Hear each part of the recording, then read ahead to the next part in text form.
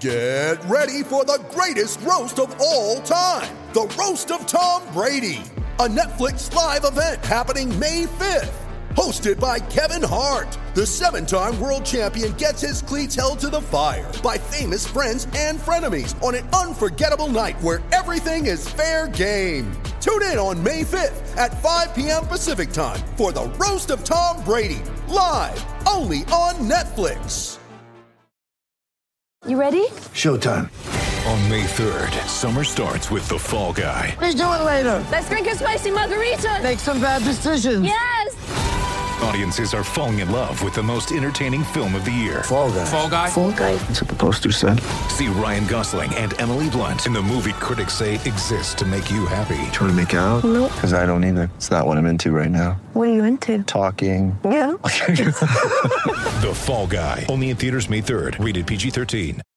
Mother's Day is around the corner. Find the perfect gift for the mom in your life with a stunning piece of jewelry from Blue Nile. From timeless pearls to dazzling gemstones, Blue Nile has something she'll adore. Need it fast? Most items can ship overnight. Plus, enjoy guaranteed free shipping and returns. Don't miss our special Mother's Day deals. Save big on the season's most beautiful trends. For a limited time, get up to 50% off by going to BlueNile.com. That's BlueNile.com.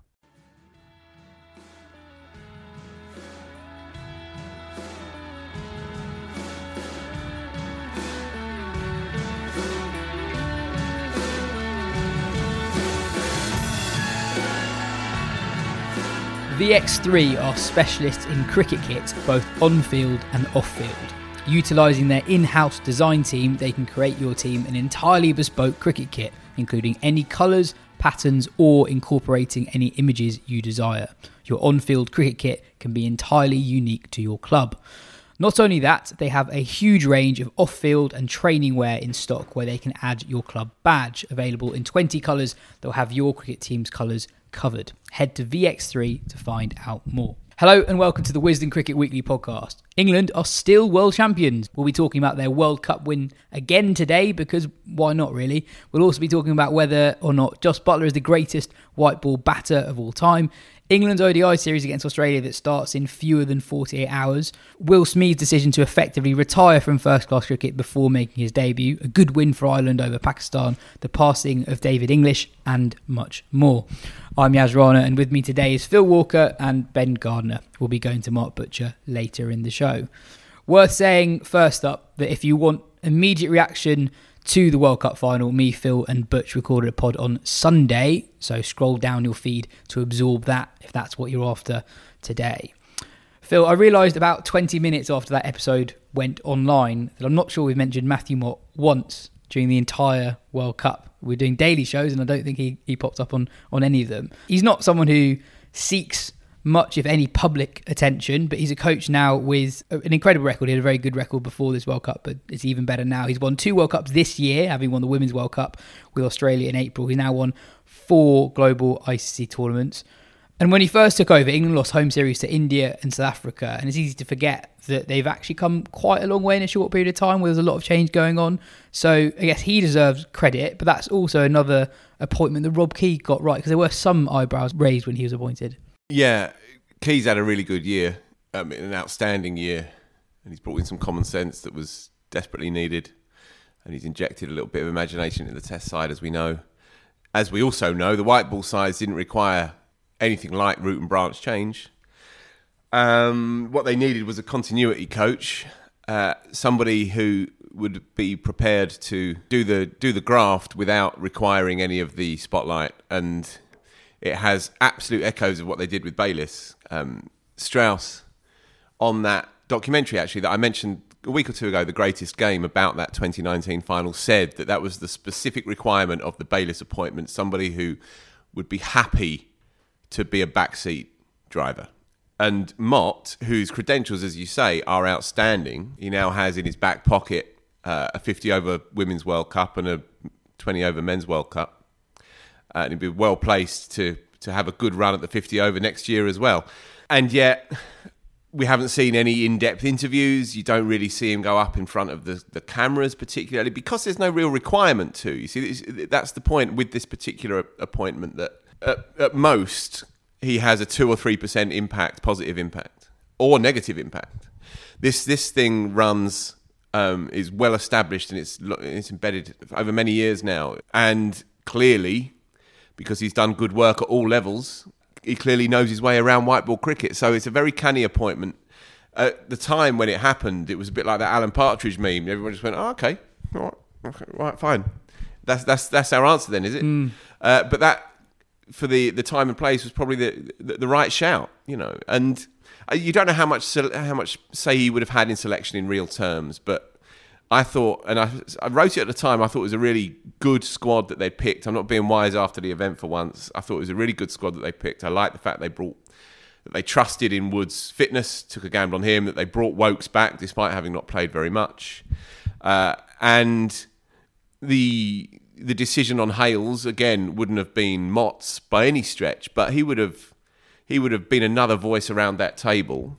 And I don't think there's any and again, Sam Curran as well, becoming such a crucial part of that team, that perhaps would have had his fingerprints on it. And having said that he doesn't say much, he did say after the final that Curran could become one of the all-time greats, which is a big call. Very big call. But again, he's alluding to the kid's intelligence, you know, and his intuitive class as a cricketer, you know, how he preempts what's going to happen. So he's having some effect on this side, for sure. But even if he'd had even a minuscule effect, then in some respects that's doing the job as well, you know, because you don't require anything like what you needed with the Test side. I find it quite interesting because you've got the Football World Cup starting next week, and every conversation about the England football team, Southgate's name comes up in the first 5 seconds, where England have just won a World Cup and no one really talks about Matthew Mott. And I think it is interesting, a few YouTube commenters have pointed out that kind of, other than you and Butcher side, weren't actually that optimistic about how England would do in this tournament, partially because of how England did not have a good home summer in white ball cricket. They lost T20 series to both South Africa and India. Yeah, they weren't at 100% full strength, but it wasn't plain sailing, and that squad that won in Pakistan was quite different to the team that went to the World Cup. Yeah, and in terms of continuity as well, obviously there's continuity in terms of this was a functioning England side that had good results. But firstly, their results since that 2019 World Cup hadn't been outstanding in the way that we'd come to expect. And also, actually, in that first, month and a half, 2 months, there was quite a lot of change. You know, you had Owen Morgan retire, you had Ben Stokes retire from one of the formats, and you had Jason Roy, who'd been so central to not just the team, but the whole philosophy, lose all form and have a tough decision to make. And it kind of almost felt at one point like it could have fallen apart a bit. Like this was a side that was kind of aging together, and they were all kind of entering that sort of early to mid 30s bracket, and that actually this might be a tournament where we kind of saw the end of an England era. As it is, it's kind of carried on. And I mean, the tricky thing is yeah, as Phil says, is it him or Rob Key or Joss Butler or whoever else is picking the team? It's hard to tell. And these are good players who will get counsel from all sorts of sources. So is it Mott who has... So to take Sam Curran, for example. Sam Curran this summer in T20Is bowled 16 overs, had combined figures of 0 for 147.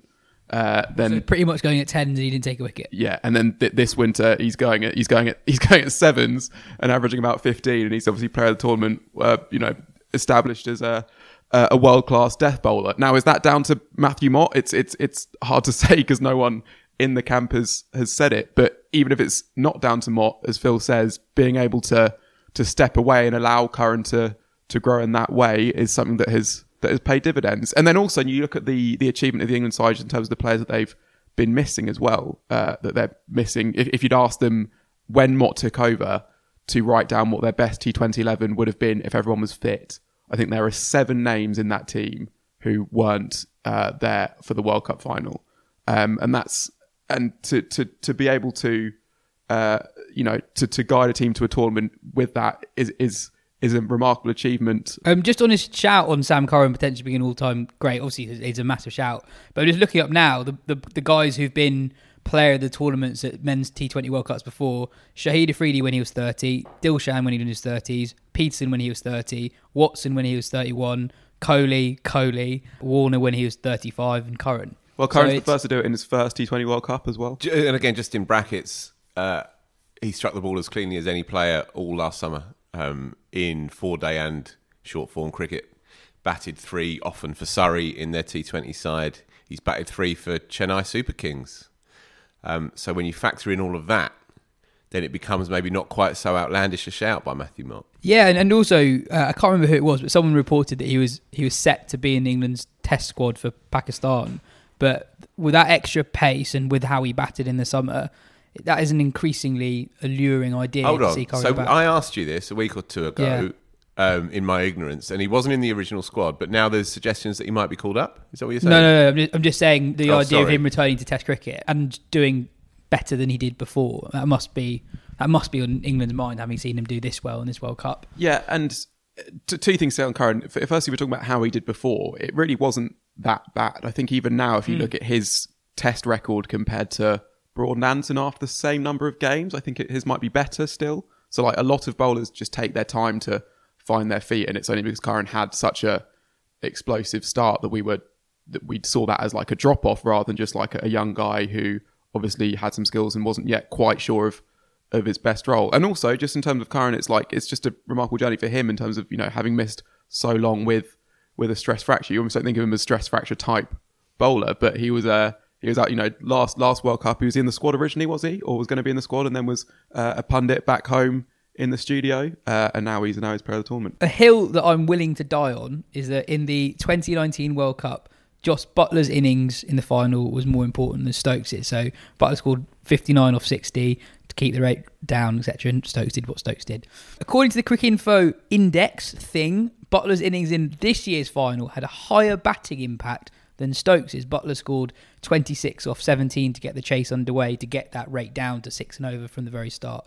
Stokes 52 at just over run a ball. We didn't really talk that much about Buttler the other day, but I wanted to talk about where he ranks among the all-time men's limited overs batting great. He's got 2 World Cup wins now, one as captain, averages 40 at a strike rate of 120 in ODI cricket, which is bonkers, and then averages 50 at a strike rate of 150 opening in T20 guys. He's still only 32.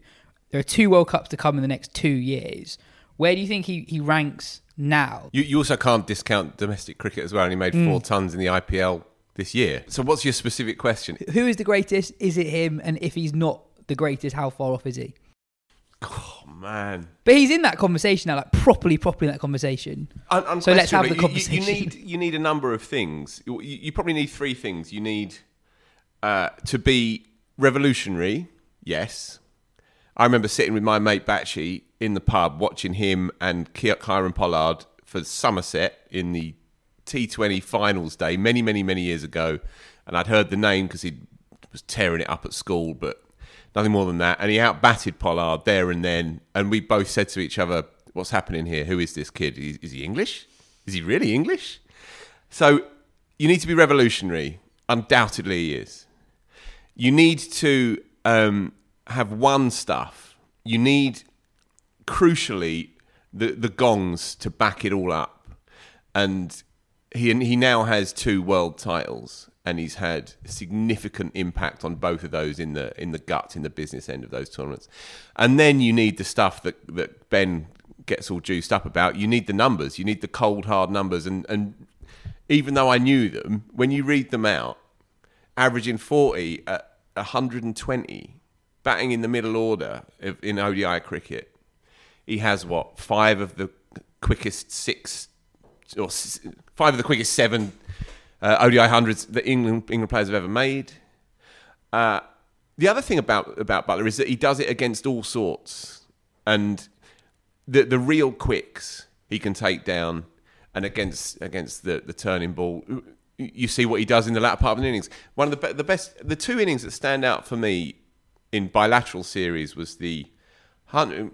No, it wasn't even in a bilateral series. The 100 he made against Sri Lanka on a crabby pitch where he was 60 off 50 and then was 100 off 65 or something obscene like that. And he'd really struggled to get it away and was holding the innings together, and then he exploded. And the other innings and that was in a T20 game. And then the other innings is the 100 at Old Trafford when he was captain against Australia. And I think England were maybe 4 up in that series. Australia had sent an okay side over, but they had that big lad, Billy Stanlake, and he blew the top order away, and England was suddenly something like 20 for 3 or 4. And Buttler was opening No, sorry, he wasn't opening in that game. He came in 4 or 5, and he made an unbeaten 100 to win that game and to whitewash that series against an Aussie side that was desperate not to be humiliated. And in those 2 innings, when the pitch is flat and the boundaries are 60 yards, then AB de Villiers good. But what marks him out against somebody like AB, for example, would be that he does it in so many different roles against so many different styles of attacks all over the world. So totally he's a part of that conversation. He's in the top 6 or 7 names, and you can roll a few out now. Yeah. So I'm not going to say that he supersedes Sachin, who made 51 ODI tons. I'm not saying that, or Viv, or any of the rest of them. Yeah. So I've got a short list of Viv, Sachin, Kohli, Dhoni, de Villiers, Gale, Bevan. What do you think, Ben? Yeah. Well, one thing that fascinates me on Buttler, I think, is that I don't think anyone ever thought he'd be this consistent. Like when England picked him originally, they knew he could clear the ropes. They knew he played this funky scoop shot. I think they thought he knew he was this new age player. I don't think they thought he was going to be averaging, 14 ODIs in 50 and T20s in when they found his position. Like that's the thing that really stands out, is how he obviously has all these gifts, and yet he knows when to apply them. And he so rarely picks the wrong approach for a certain situation. You get a lot of players who obviously say that's the way I play, or they have a specific thing they can do really well. But Buttler can do all the things in T20 cricket and in ODI cricket with that 100 against Australia. So he's in that is the 8, I guess. And Buttler is edging up that list, I suppose. If you're asking me where would I put him, I think I'd put him, I guess, across both formats. I'd put him ahead of Gale. I'd put him ahead of, it's obviously difficult comparing across series when some didn't play T20, but I'd probably put him ahead of Bevan as well, and probably ahead of Dhoni. So then he's in that top 5, is that? Sachin, Kohli, is top 4, Sachin, Kohli, Richards, Buttler. For me... Best of luck to you, Ben. Yeah, for me, Viv Richards is still the top, in terms of if you're comparing him against the era, he was so far ahead. He was... So just on that, averaged 48 in ODIs, strike rate of 90. Yeah. I think you said before that is the equivalent now, effectively, of... That's the thing. If you look at what people are averaging that time and scoring at that time, that's basically averaging 60. So Kohli's average and at Buttler's strike rate, basically, in ODI cricket. And obviously he has the 100 in a World Cup final, the 2 World Cup wins. But Buttler, I think, and the other thing as well is that, as you say, Buttler isn't done yet. Is it just Gilchrist, McGrath and Ponting that have won 3 World Cup titles? Is that 3 right? men's World Cup titles? I think, I was trying to think about it just now, but I think that's right. I don't think any other team, the span would work for that.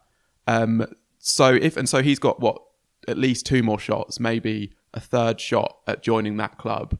And then when you combine the revolutionary aspect, the pure numbers aspect, the trophy winning aspect, just the thrill aspect of watching him bat, it's a really, really compelling case. But then they're all compelling. All of those names changed the game.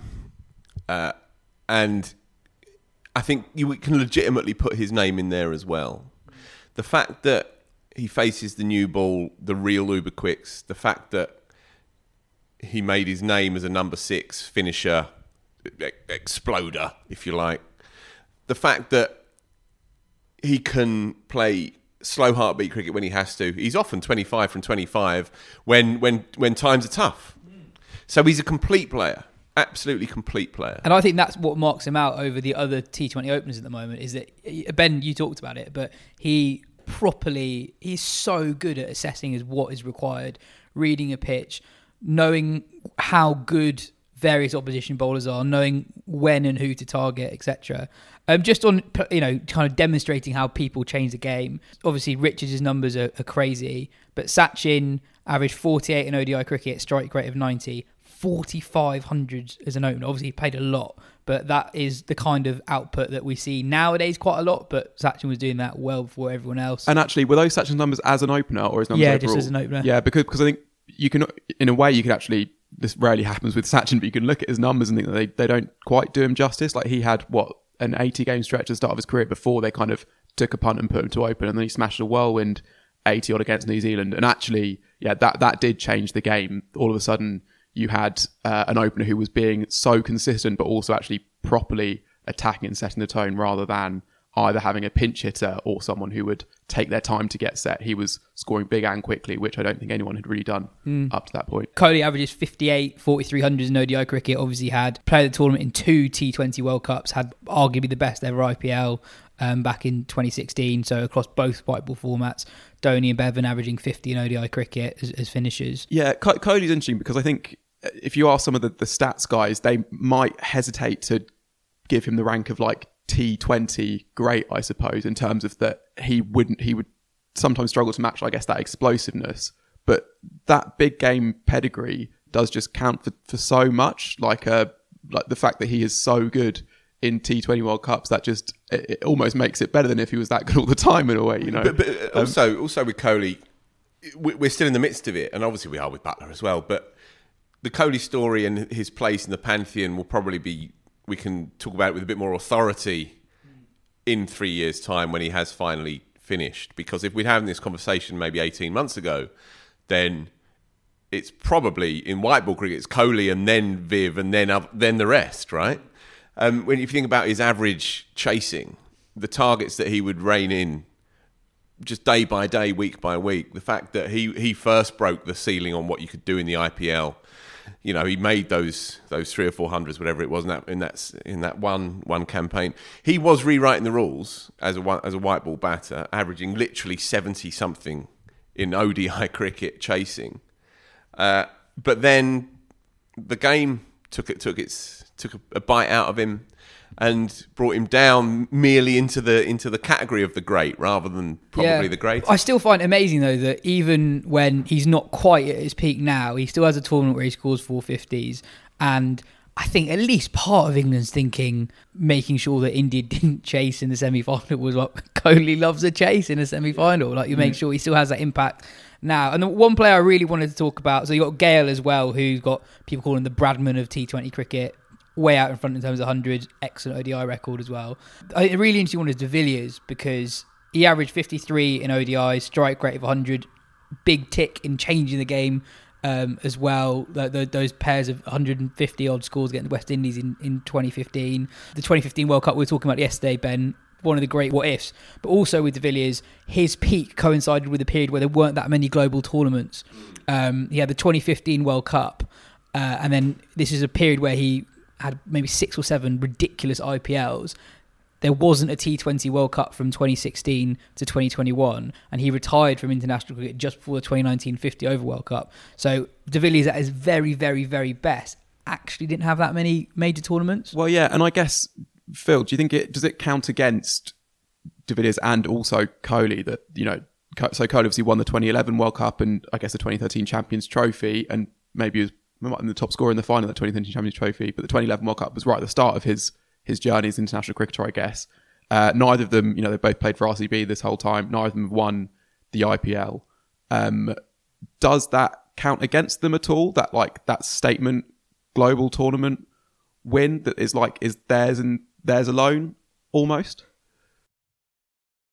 It helps to complete the circle, but you won't find me saying that because AB de Villiers hasn't won the IPL or won a world title with South Africa, it somehow reflects badly on him as a player or takes a chunk out of his legacy.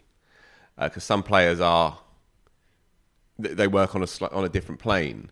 That said, if we are having this silly pub-style conversation and we are looking for the completeness in a player, then the fact that Buttler now has those 2 gongs in his back pocket, as well as the numbers, as well as the revolutionary rewriting of the game element to his story as well, makes him a very, very difficult bloke to argue against, for sure. But all of these people, as I said earlier, all of these names started doing things differently. You know, Gilchrist deserves his name in there as well, I think. Bevan rewrote the rules of how you chase. There was no target that was unreachable, and he would do it by running hard. He wasn't a big hitter, but he'd run hard 2s, 3s, and so on.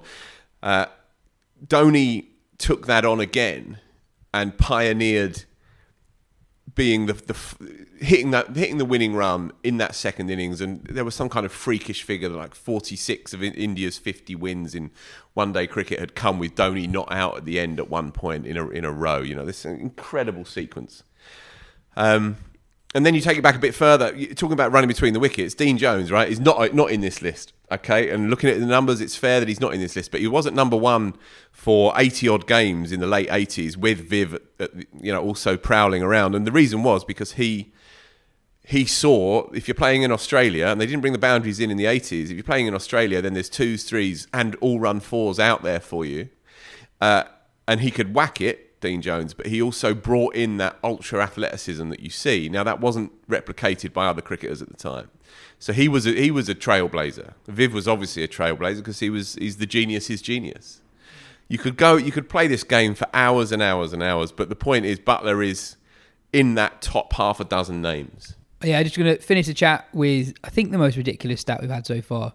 AB de Villiers' World Cup numbers in 2015: 8 games, 7 innings. 482 runs, average of 96, strike rate of 144. A reminder that this was a 50-over World Cup. Yeah, that is totally ridiculous. Can I just touch on that what if that you mentioned in that semi-final? So you remember this, Phil, that AB was obviously having won the great World Cups, and then in that semi-final against New Zealand, he was just getting going. He was either side of 50, I can't remember exactly which, and that's when it starts to rain. And that lops off about 7 overs at the end of the innings. So it goes from, I think, having 12 overs left to having 4 or 5 left. And Avies also comes back after that rain break. His rhythm's gone and he gets out quite soon afterwards. If he has that 12 overs when he's set and in that form, that's easily another maybe 100. Genuinely, the sky's the limit with how many runs he could have had. That could be another 150 onto the total. And then South Africa win that game. And then you've got AB de Villiers in a World Cup final against Australia at the G. That doesn't happen. The rain comes, he gets out. New Zealand win a classic. But again, because it's a team sport, you can't take a chip out of a player because they and I know you're not there. I know you're not. You're saying in some respects he was deprived of that chance at immortality or however you want to sort of cliche put it. He doesn't have that eyeballing destiny moment in a world final, which is a great shame for him as a player, but a shame for South African cricket as well. There's a lot of schadenfreude around South Africa's ongoing choking. I don't personally feel that, I think they're an absolutely essential part of the ecosystem of the game. I think they're quite a likeable team, especially at the moment. They've had some all-time great cricketers who haven't, for whatever reason, various quirks and twists of fate, haven't been able to have that moment. And, from what they've given to cricket, especially since readmission, they deserve that, and I root for them in these world tournaments. Yeah, just on that de Villiers game, he was 60 off 38 when the rain came down with 12 overs to go. The game got turned into a 43-over game, and then he scores 5 off his next 7, and that's the end of the innings. But yeah, wherever Buttler ranks, he is in very good company. Billy asks, hi everyone, just wanted to ask, how much of an impact do you think Indian players not being allowed to play in other T20 competitions has on their performance in world events? It feels like when it comes down to it, they always fall short. In my opinion, their lack of playing elsewhere has impacted their ability to read conditions, know players and understand the flow of a game like England or Pakistan players are quite often able to do. Cheers. Love the podcast, Billy. We've had quite a few questions of this ilk in the last few days since India got knocked out. Ben, what do you think? Yeah, I think it does have a bit of an impact. I think the IPL is an interesting tournament, obviously in loads of ways. Stupid thing to say, but in that it's often taken as a metric of a player's overall quality, which makes sense from some points of view. It's played every year. There's a big sample size of how long it is now. Basically, all the best players will be there, so you can get a bit of a rank in terms of who's best new. But it is a specific set of conditions, and actually, this T20 World Cup in Australia was almost as alien as you can get in terms of how it changed how T20 cricket needed to be played, basically, in terms of how big the playing areas were. There were some stats going around that actually it was much less often that the teams that won on the boundary count won the game, and actually much more often that the teams that won on the lower dot ball percentage won the game, which is kind of flips around how T20 normally works. And you did see that there were teams that really were able to take the most of that in terms of running hard and picking the gaps. And in some ways, that's India's game, but in others, it's just, you would think that if they had just had a bit more experience of playing in Australia, if Rohit Sharma had a big bash season, would he have played that innings in the semi-final? I don't know. It's probably not going to happen, I think. I mean, there's so much else that means that I don't know if it matters too much. The BCI's coffers whether India win T20 World Cups or not. It's more of a pride thing, and there's a lot else that means that they would rather their players didn't go and play in T20 leagues around the world. But I do think, it must have an impact, right? You're going to be better at playing in Australia if you've played a bit more in Australia, and that goes for wherever else a World Cup's going to be. There you go. If we're giving, I'm getting into trouble. If we're giving 20 over cricket the equal footing of sort of sporting significance and skills-based significance, if we're putting on an equal footing with Test cricket, and it's arguable whether we should, but certainly that's the direction of travel, in inverted commas, as people like to say these days. If we're doing that, then of course it matters, because nobody is telling anybody that if you're a young Indian batter or a Pakistani batter or an English batter and you've never played in Australia before, whether this is 20 over cricket, 50 over cricket or 4-day cricket or 5-day cricket, clearly you're going to be better equipped to deal with the vagaries of Australian pitches if you've played there before. Just as A teams, Lions teams, it's absolutely incumbent on the boards to send them all over the world, because that opens you up to how to learn about these conditions. Stands to reason. What you have seen, by the way, with the BCCI is that they have released certain players to come and play in England to get their bearings. So you had Shreyas Iyer to come over and play at Lancashire. And you had, help me out, you had other examples, right? Washington Sundar. Washington Sundar also went to Siraj Lancashire. at Warwickshire. Pujara. So they have quietly acknowledged that if they want to continue to be really competitive and beat England in England, which is their other big series in Test cricket, along with the Australian series, then they need their players to acclimatise. The dimensions of IPL cricket are very key. If you are training and if you are range hitting, knowing that your boundaries are 55, 60 metres on average, or maybe 65, 70 metres tops, and then you take all that training into Australia, then you're getting caught at deep mid wicket 10 yards in. So naturally, it's a different game, right? So you have to have a different kind of approach. Now, it's not a different game, but it is. But the requirements, you do need to think a little bit further outside the box, and obviously the pitches themselves. So of course, yeah. But as Ben says, there's all kinds of massive socioeconomic reasons and huge financial reasons why, this conversation will probably die a death. But no doubt they'll be having it in India as we speak, no doubt. I think Dravid acknowledged it, but said we need to work out how that would affect other competitions in other series. Precious Salami asks, which is a great name, why on earth are England playing a meaningless 3 ODI series against Australia starting on Thursday? They will still be hungover, FFS. Yeah, well, I don't think anyone really knows. And, you'd hope this would be some sort of like nadir, sort of like the people would see this and realise how ridiculous the schedule is. But it's already happened after the T20 Cup last year. India and New Zealand were playing a series, again, I think 4 days after that finish. The players don't want to be playing it. Moeen Ali has said it's described as horrendous. He said horrible. Horrible. He said just okay. playing a series 3 days after winning a World Cup is horrible. Yeah. And it's hard. We'll wait to see what the crowds are, but considering what they were often like in the T20 World Cup and what they were like for the T20I series before the World Cup, not optimistic they'll be, incredible spectacles from that point of view. So I guess I think one thing is that Cricket Australia has a more combative relationship with their various broadcasters than the ECB do with Sky. Some people might even say the ECB relationship with Sky is too cosy, but you're not going to have, Sky kicking up a big fuss over what they see as the perceived quality of the offering that they're getting from the ECB, at least not publicly. That might happen behind closed doors, but it does happen behind closed doors.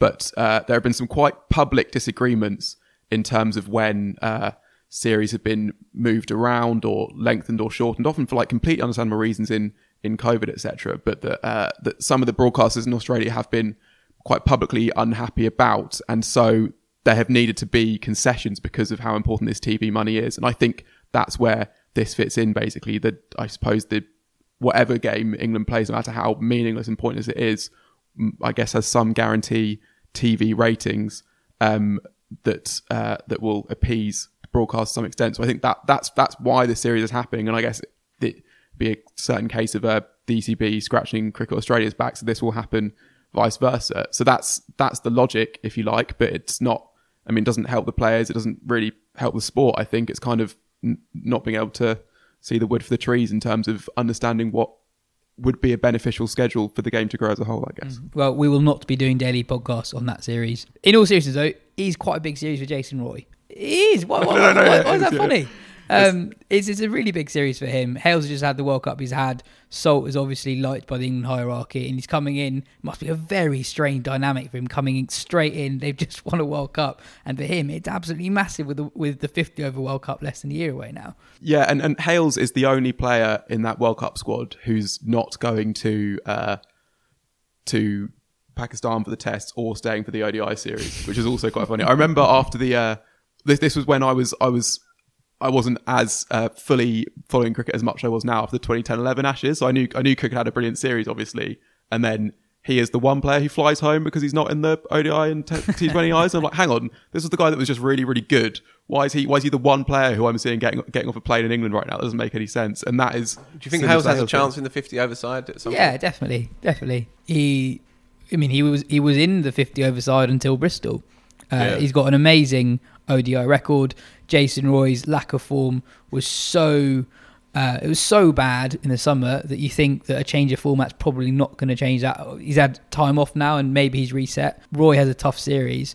It can be very, very tempting to bring Hale straight in. And especially when I think England obviously have a few other options. They've got the likes of Vince and Salt, as you say, but we've seen Vince not crack it before, and I think there'd also be some debate of whether Salt was the finished article yet. If you get to this, but early in the end of the summer next year and England haven't landed an alternative, then actually I could almost see Hales coming to that World Cup squad even without having played much 50 over cricket. They might think, we have a world-class white ball opener, let's get him in for the thing that matters. As it stands, Ben Stokes isn't going to be in it. So here's a question for you, boss. Do you keep the door open to Ben Stokes pretty much all the way through next summer? 100%. Ben Stokes was effectively retired from T20I cricket, to be honest. And then he came straight back for a World Cup in a format that I think is his worst. And he's still, I don't think, that good at it and still helped England win a World Cup. He is a much better ODI batter than T20. I think even if he doesn't bowl, Stokes comes straight back into that team, especially and even if he doesn't play as well.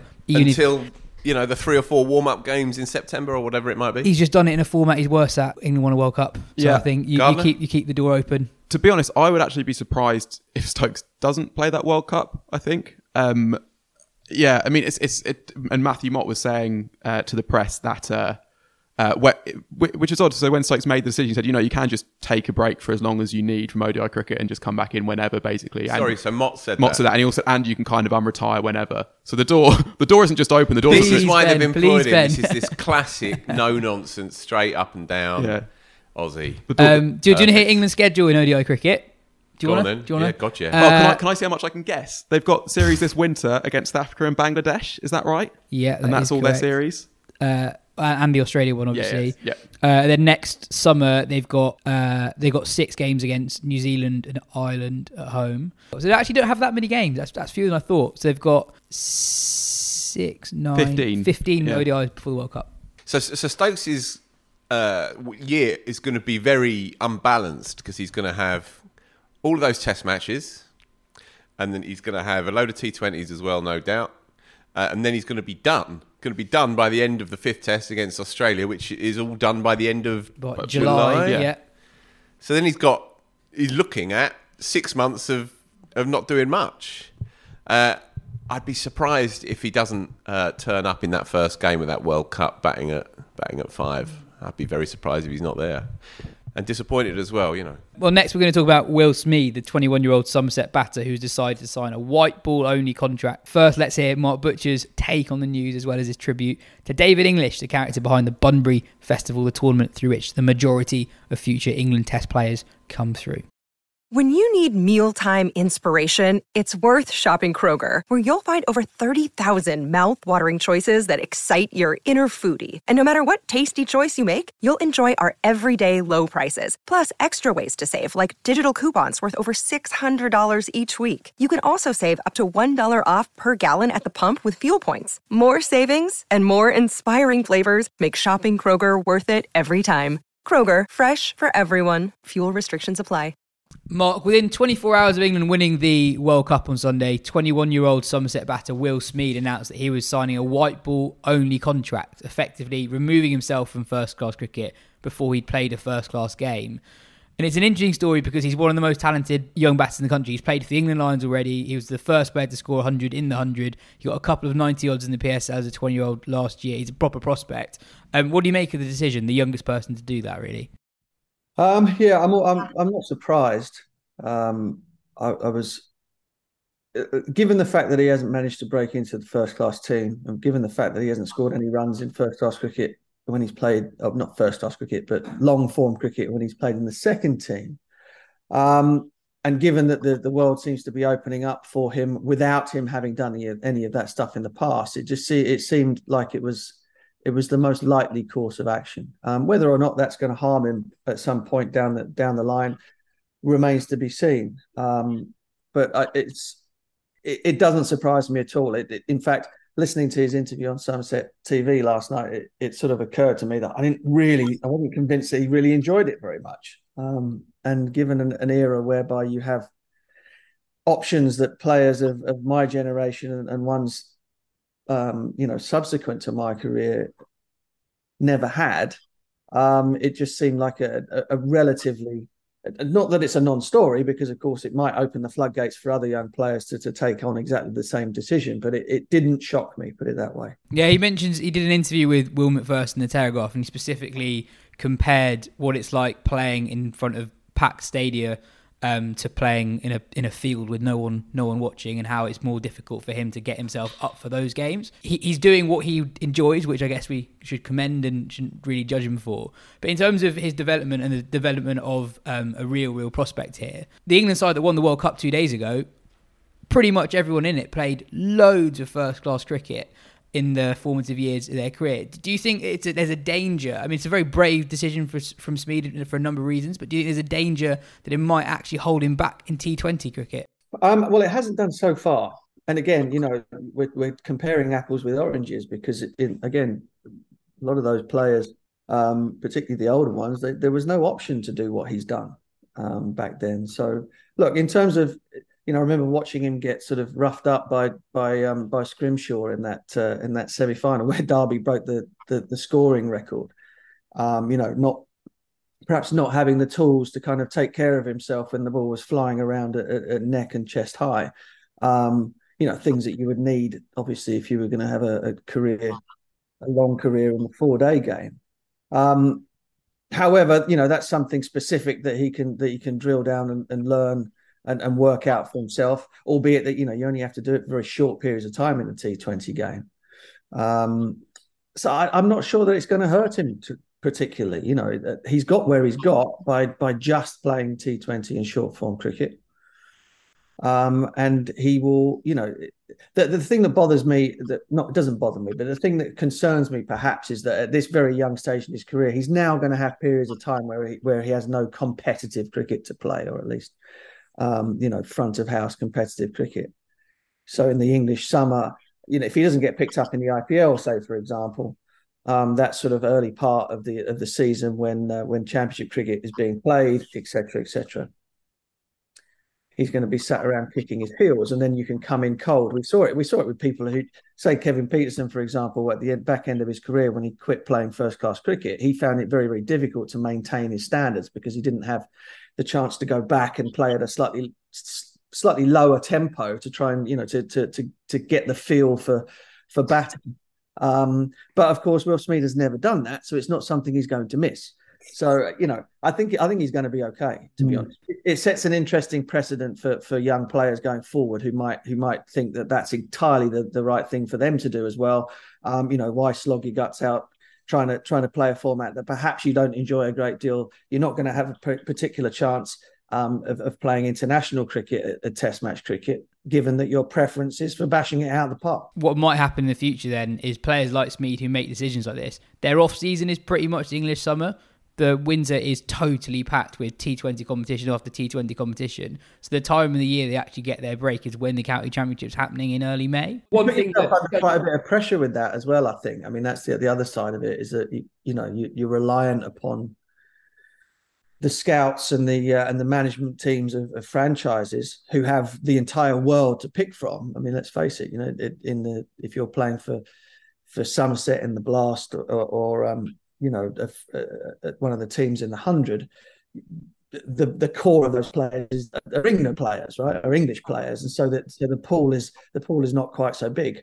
The pool for the IPL, for the South Africa League, for all the other leagues is absolutely enormous. You're competing against the very best in the world all the time. So if you could feasibly, you have a dodgy tournament somewhere, or you just kind of don't have a terrific amount of form, and then suddenly all of those opportunities disappear for you. So it's not without its gamble, without its risks, and it's not a risk-free strategy. I guess two more things that I found quite interesting about it. One is, I think about Will Jacks, who's got his first England Test call up this winter.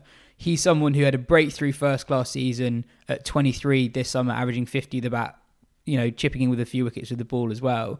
But a few years ago, he was really struggling in red ball cricket, but was thriving in white ball cricket. And I wonder if there will be players like Jacks who have the potential to play Test cricket that end up making the decision too early, basically. Although I think it is worth saying that Smead points out himself that not many will make this decision. He's in a pretty unique set of circumstances for someone to have done so well in T20s and done really not that well in red ball. Yeah, I mean, and also it's not irreversible, is it? I mean, that he is so young. Will Jacks would have been, under 25 had he decided to make that call, and thankfully he didn't. And it doesn't surprise me that he didn't, being that he's at Surrey and he's got the likes of Stewart and Batty and people like that around who probably would have talked him out of it. Will Smead might turn around in a couple of years' time if things don't go exactly the way he wants to, and think, well, maybe I could go back to the idea of playing some of that. It's not irreversible. I think it's unlikely for him that he will, though. I think he's set a course, and I was kind of thinking this. I remember when I made the decision that I was going to quit playing cricket without having anything particular to go to. I kind of, it happened in the middle of a season with injuries and stuff.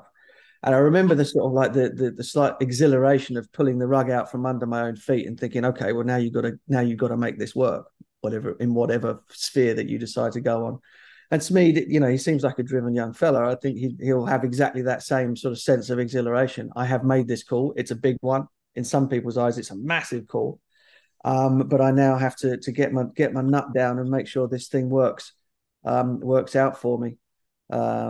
And having and narrowing the focus can sometimes bring the very best out of people. Either way, it'll be exciting to see what happens. He's one hell of a talent. One quite sad piece of news over the weekend, but David English, the man behind the Bunbury Festivals, passed away at the age of 76. For people who don't know who he is, can you just kind of paint a picture of what he's like as a character? Because I think among ex-pros and current pros, he's a bit of a legend.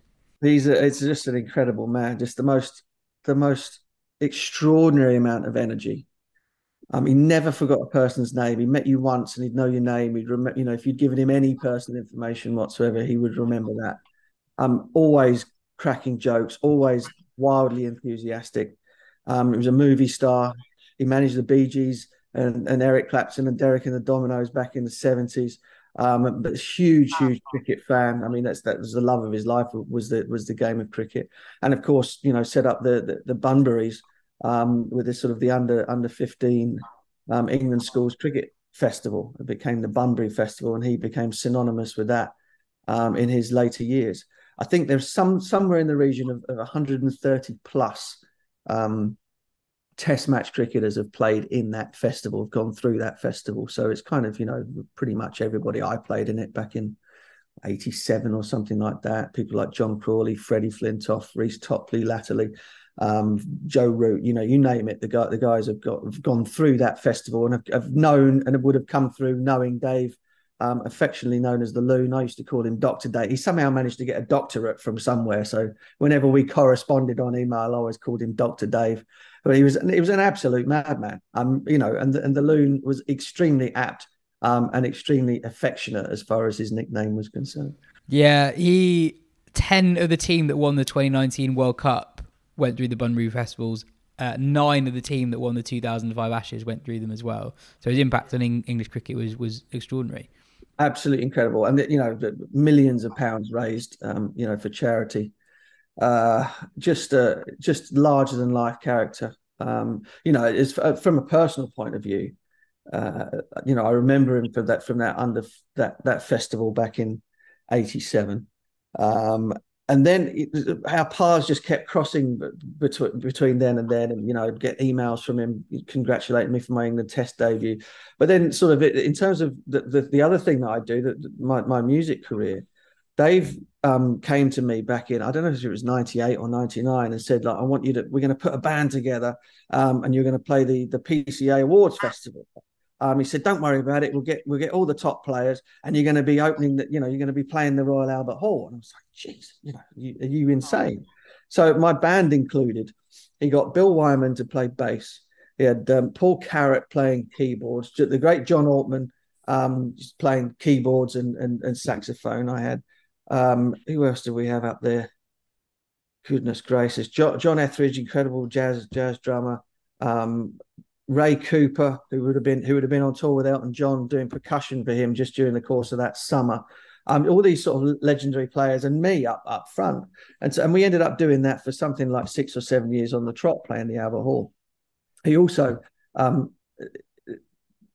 he heard me play the song that I wrote for Ben Holyoake at his funeral at Southwark Cathedral, and he organised a recording session that sort of got me for the first time ever in a recording studio with another bunch of great players, and we recorded that single, and that was, we raised a load of money for charity with that. So beyond the sort of like the cricketing connection, if it hadn't have been for David, I probably, I wouldn't do what I do now in terms of the music as well. And so, we became very, very close. And he was always incredibly sort of supportive, enthusiastic with everything that I did. And to this day, he sends out these sort of group. Once he discovered email, because he always used to handwrite stuff to people, so you'd get letter through the door. He'd use this same sort of very, very, very light coloured blue ink, like sky blue ink, and this big scrawl would be on the thing, so you'd know it was from Dave. And he'd either be asking you to write an article for a Bunbury catalogue or something, or for, to come along and play whatever game it is at Finchley Cricket Club, and we'll have a big old booze up, whatever. And then he discovered email and discovered that he could, so he'd be sending out these huge group emails and copying virtually every England cricketer that ever existed, sending out these bizarre jokes and slightly non-PC photographs of various people that he'd come across in his time.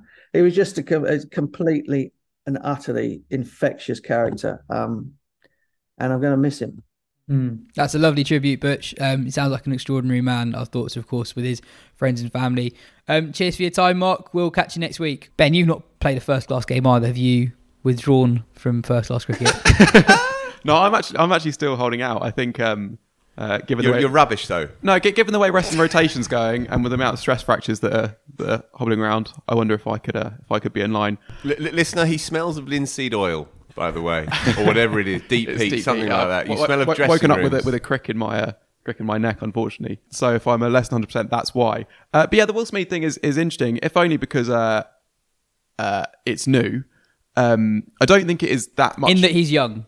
Yes. People have done this before, but they paid loads, I don't think we're heading for, a slew of players who are going to be taking this route, because Smeed is a special case in terms of how talented he is, and because so far that talent has been only expressed in white ball cricket. There might possibly be a few others who choose to make that decision a bit earlier than they otherwise would, but that's not because of Smeed. That's just because of the way, the direction of travel that cricket is heading in. I think it was quite interesting though, just going back to an interview with Joe Harmon back in June, I think it was. So they spoke during that first England-New Zealand test match, and Smeed wasn't watching it. He'd just woken up for a nap by the time they had a chat. He said he doesn't watch much test cricket, but did have championship ambitions at the time. So it was a massive goal of his. But I think interestingly is how then he saw how red ball cricket could benefit his white ball game, which I guess he has now diverse away from. So at the time he said, in red ball stuff, if you can nail the fundamentals of that, it only helps your white ball cricket. So whenever I've had the opportunity back in Taunton, I've been working my red ball stuff. I haven't done much white ball practice when I'm home. I guess he wants to be doing that white ball practice when he is home. And also, depending on how his career goes, he might not be home all that much, I guess. It's not out of the question he gets an IPL deal, I suppose, especially because he's what with the Mumbai franchise in the South Africa tournament. So if he does well there, then actually Mumbai will have seen that and like what they look at, and they're not afraid to take a punt on a young player who they think is the next big thing. If you look at Javal Brevis or Tristan Stubbs with Mumbai as well, wasn't he? And Janssen initially. Yeah. So it's I think an IPL deal, if he has a good winter, is out of the question. The more interesting thing is what happens when he does have a bit of a lean period, as we've seen happen with other bright young things. Well, with basically every bright young thing that's ever existed has had a lean period, and those contracts dry up a bit. I do wonder sometimes if players just do benefit from having 2 hours of kind of scratching around in front of no one in a championship game, and that's something that Smeed won't have. But I struggle to get het up about this thing. I mean, obviously, it's not a moral failing on Smeed's part that he doesn't like playing first-class cricket. Be forgiven as much. for thinking it was, judging by people's reactions. Yeah. To it. For me, there's the development point that Ben brings up. I just think it's an odd life just being a T20 power play specialist, especially with the way T20 cricket's going. You just face fewer and fewer balls, and it's almost desired to 15 balls an innings be your average, and just doing that in the power play all the time. Is that really that fun all the time? Do you ever fancy just batting for a day?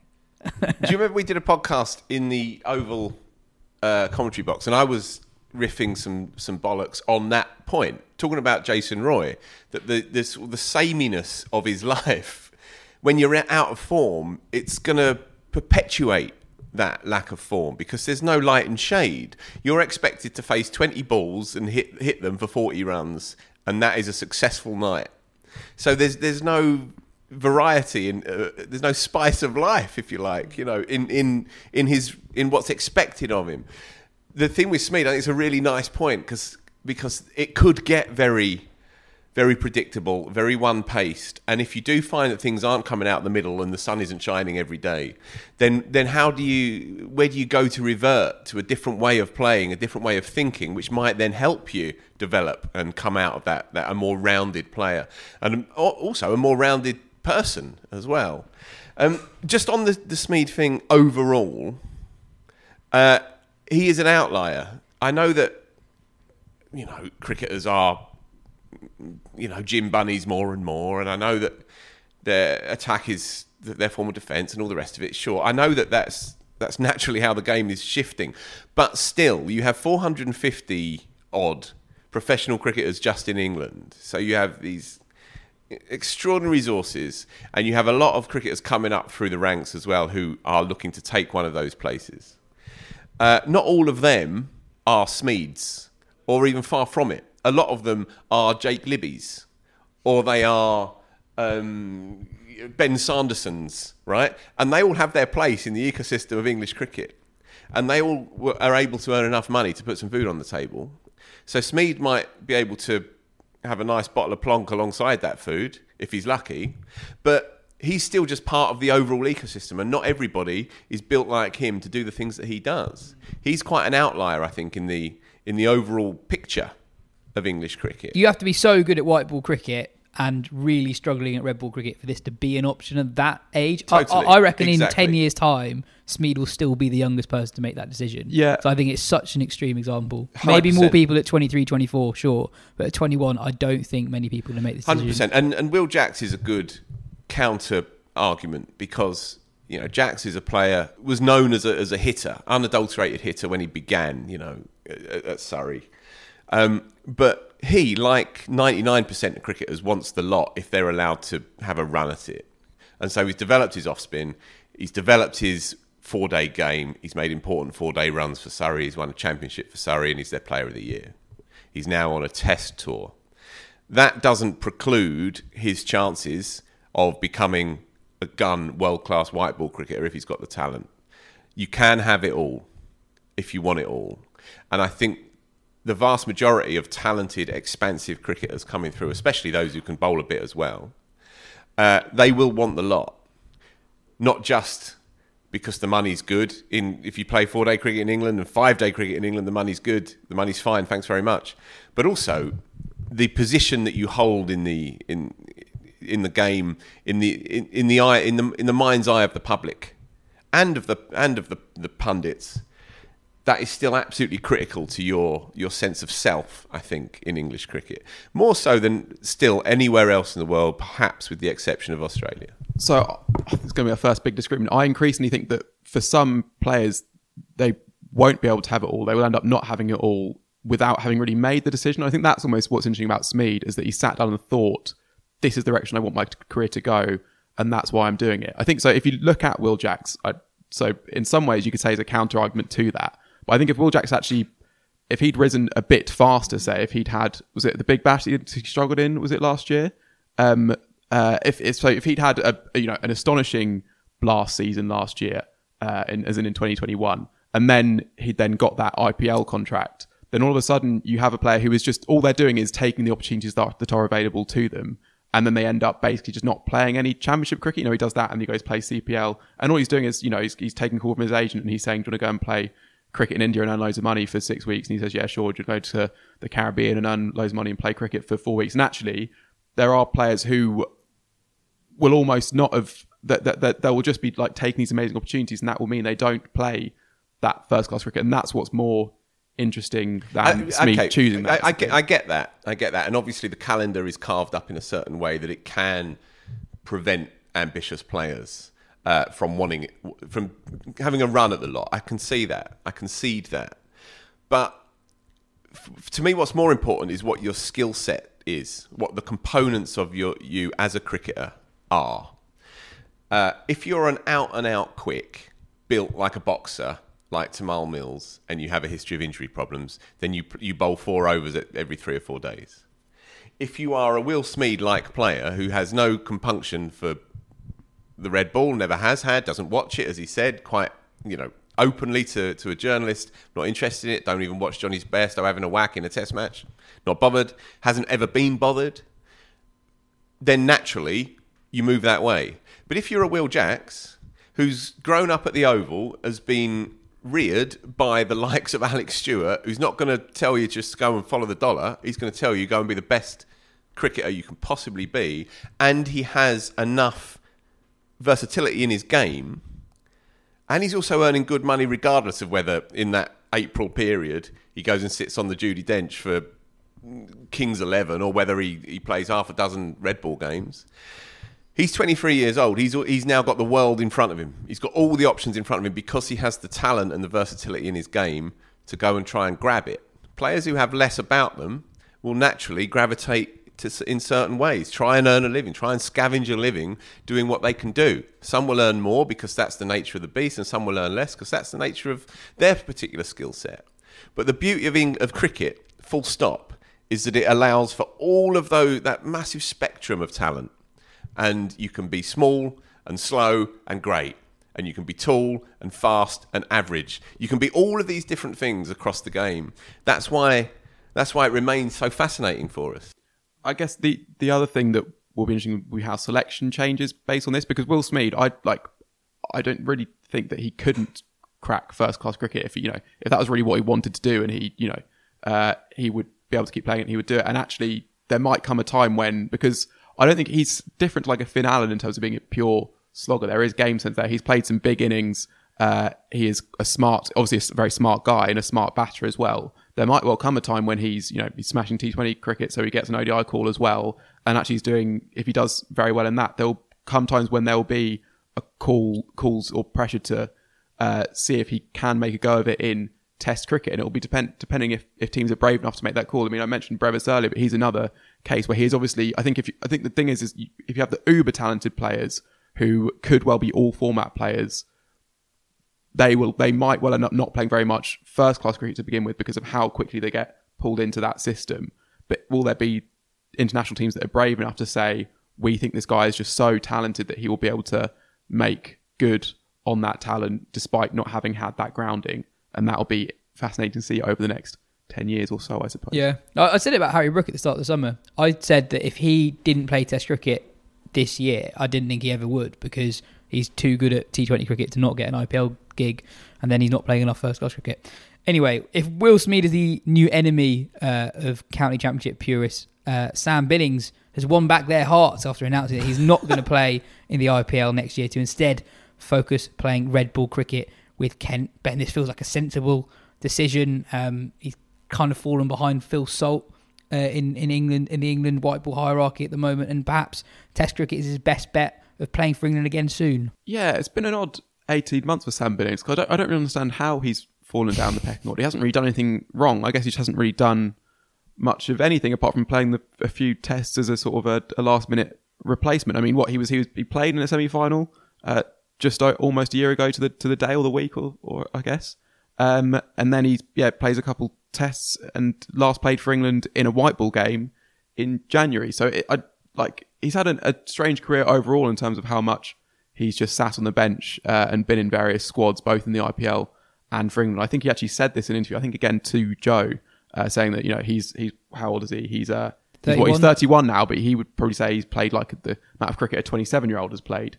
And yeah, I mean, and I think there's a possible chance he gets a go in the Test side as a first choice at some point, possibly. I mean, Folkes is often a player that England are quite keen to leave out after a period of poor form, and perhaps that will come at some point. Yeah, it's a shame for Billings because not that long ago, when he got that 100 against Australia in an ODI in 2020, you thought, if Morgan's not going to make the next World Cup, there's a real opportunity for him in the middle order. It still might happen. Moving on, Ben, Ireland beat Pakistan the other day. It's a big win for them. Yeah, it is. So it was in the first game of a T20I series, which is now level 1-1. The decider is tomorrow morning. They got absolutely hammered in the ODI series. They've been record toast, I think, was it Muneeba Ali? I think they only managed to dismiss in the last game of the series with having made hundreds in the first two. And Ireland they're quietly just a team that have put together a few impressive results. It's like they beat South Africa in the first game of their home summer. And there are some really good young players in there. I mean, Gabby Lewis is brilliant. She might well be on the way to being Ireland's greatest ever batter. She made 68 out in that game. They also got Amy Hunter, who a year ago made an ODI 100 on her 16th birthday, having made her debut a few days before as a 15-year-old. And that's one other thing to say on that tour. It's been quite nice to see a side be able to go to Pakistan and actually enjoy some of what it has to offer. They've not been confined to their hotels as some other teams have been when they've toured there. They've gone out for coffee and hot chocolate at various malls. They've seen sort of various displays of national pageantry and that sort of thing. It's just been nice to see that slight resumption in Pakistan as well as just the pure cricketing thing, I guess. Various displays of national pageantry. I was going to ask, that is the most Gardner line I think I've ever heard. What are your favourite displays of national pageantry that you come across? Well, you should seek out actually the video of the Ireland women, because it's almost like it's like the changing of the guard, except there's loads of weird sort of like kicks and flourishes put in there. Trooping the Colour, is that your favourite? Yeah. What's the one in Edinburgh where they fire the cannon? Yeah, that one. Yeah, it's got a name that is the name of something else, isn't it? We'll cut this. I think we're going to move on. We'll cut this. It's fine. One very funny video before the World Cup finals at Crystal Palace. The football team put out a bit of content where they asked various members of their squad who they wanted to win or who they thought would win the World Cup final.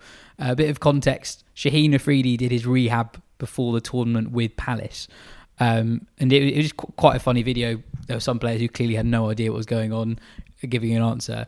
Highlights from that would be James MacArthur, the Scottish midfielder, saying he wanted Pakistan to win because he pointed to the team doctor and said he got the main man fit, referring to Afridi as the main man. That was pretty good. But there are deep links between Palace and cricket and Pakistani cricket. Azhar Ali is a big Palace fan, I think. Yannick Bolasie, a massive cricket fan, I think, originating from his days at Palace. So, and Shah Massoud is also a Palace fan, I think. Yeah. I mean, this has Joe. I mean, this is the pod Joe Harmon wishes he was on. He's been mentioned about 3 times, and we're having an in-depth Palace section. My moment of the week, other than England winning the World Cup, obviously. I don't know why, but I rewatched the Ian Botham and Scottish Kids video. And it just gets better and better every time. So if you don't know about it, it's like a play in the 80s. Yeah, it really is. In the 80s, when Beefy was at the peak of his powers, he was on a TV show. It was basically called Ask Me Anything or something like that. And he basically takes questions from particularly woke and persistent and articulate Scottish children teenagers, and Beefy's on the back foot pretty much the entire way through. It's 20 minutes long. You can find it on YouTube. It is so funny. It's unlike anything I think I've ever watched, really. I think I go back to it about once a year as we approach Christmas, and I felt that I should this week, and I did, and I really enjoyed it. If you're wondering where David Brent originated, then undoubtedly, and I mean this seriously, Ricky Gervais would have watched that as an impressionable 15-year-old and thought, right, I'm going to create that character one day. Anyway, that is all we have time for. No, it's not. Is it not? It's not. No, it's not. I haven't got this written in front of me, so I'll have to try and do it as best I can. Richard Joyce, long-term listener of the show, used to work at Chance to Shine, all-round cracking human being, is now working at the Black Prince Trust he works for. The Black Prince Trust is a London-based charity, and it is a sports-based charity that develops sporting facilities for local kids. In particular, we play five-a-side football at one of their facilities on a Friday night. Anyway, the Regal basketball court in Lambeth is this iconic basketball area. A lot of NBA players have come over and done junkets there and so on. Anyway, the floor, the sprung floor of the Regal basketball court has become damaged beyond repair, and Richard, on behalf of the trust, is trying to crowdfund 20 grand, of which that will go towards the 64 grand that they need to relay this. Now, this is a very key part for a lot of kids in South London. And so, look, anything you can do, if you've got a fiver down the back of the sofa, please go onto this crowdfunder page and help Rich out, try and raise this money for the Black Prince Fund. We'll put the crowdfunder link in the description, and in the tweet underneath the one where we promote the pod. Yeah, exactly that. There are also, just let me check, there are rewards as well from local businesses for any donations as well, from a Sunday roast at the Jolly Gardeners to sandwiches and coffee at Simply Bread, afternoon tea at the Theatre Tea House, etc., etc. So get behind it, please. Please do. That is all for today's show. Cheers for listening. Thanks, Phil. Thanks, Ben. We'll be back next week after the first couple of England-Australia ODIs and just a week or so before the first England-Pakistan Test match.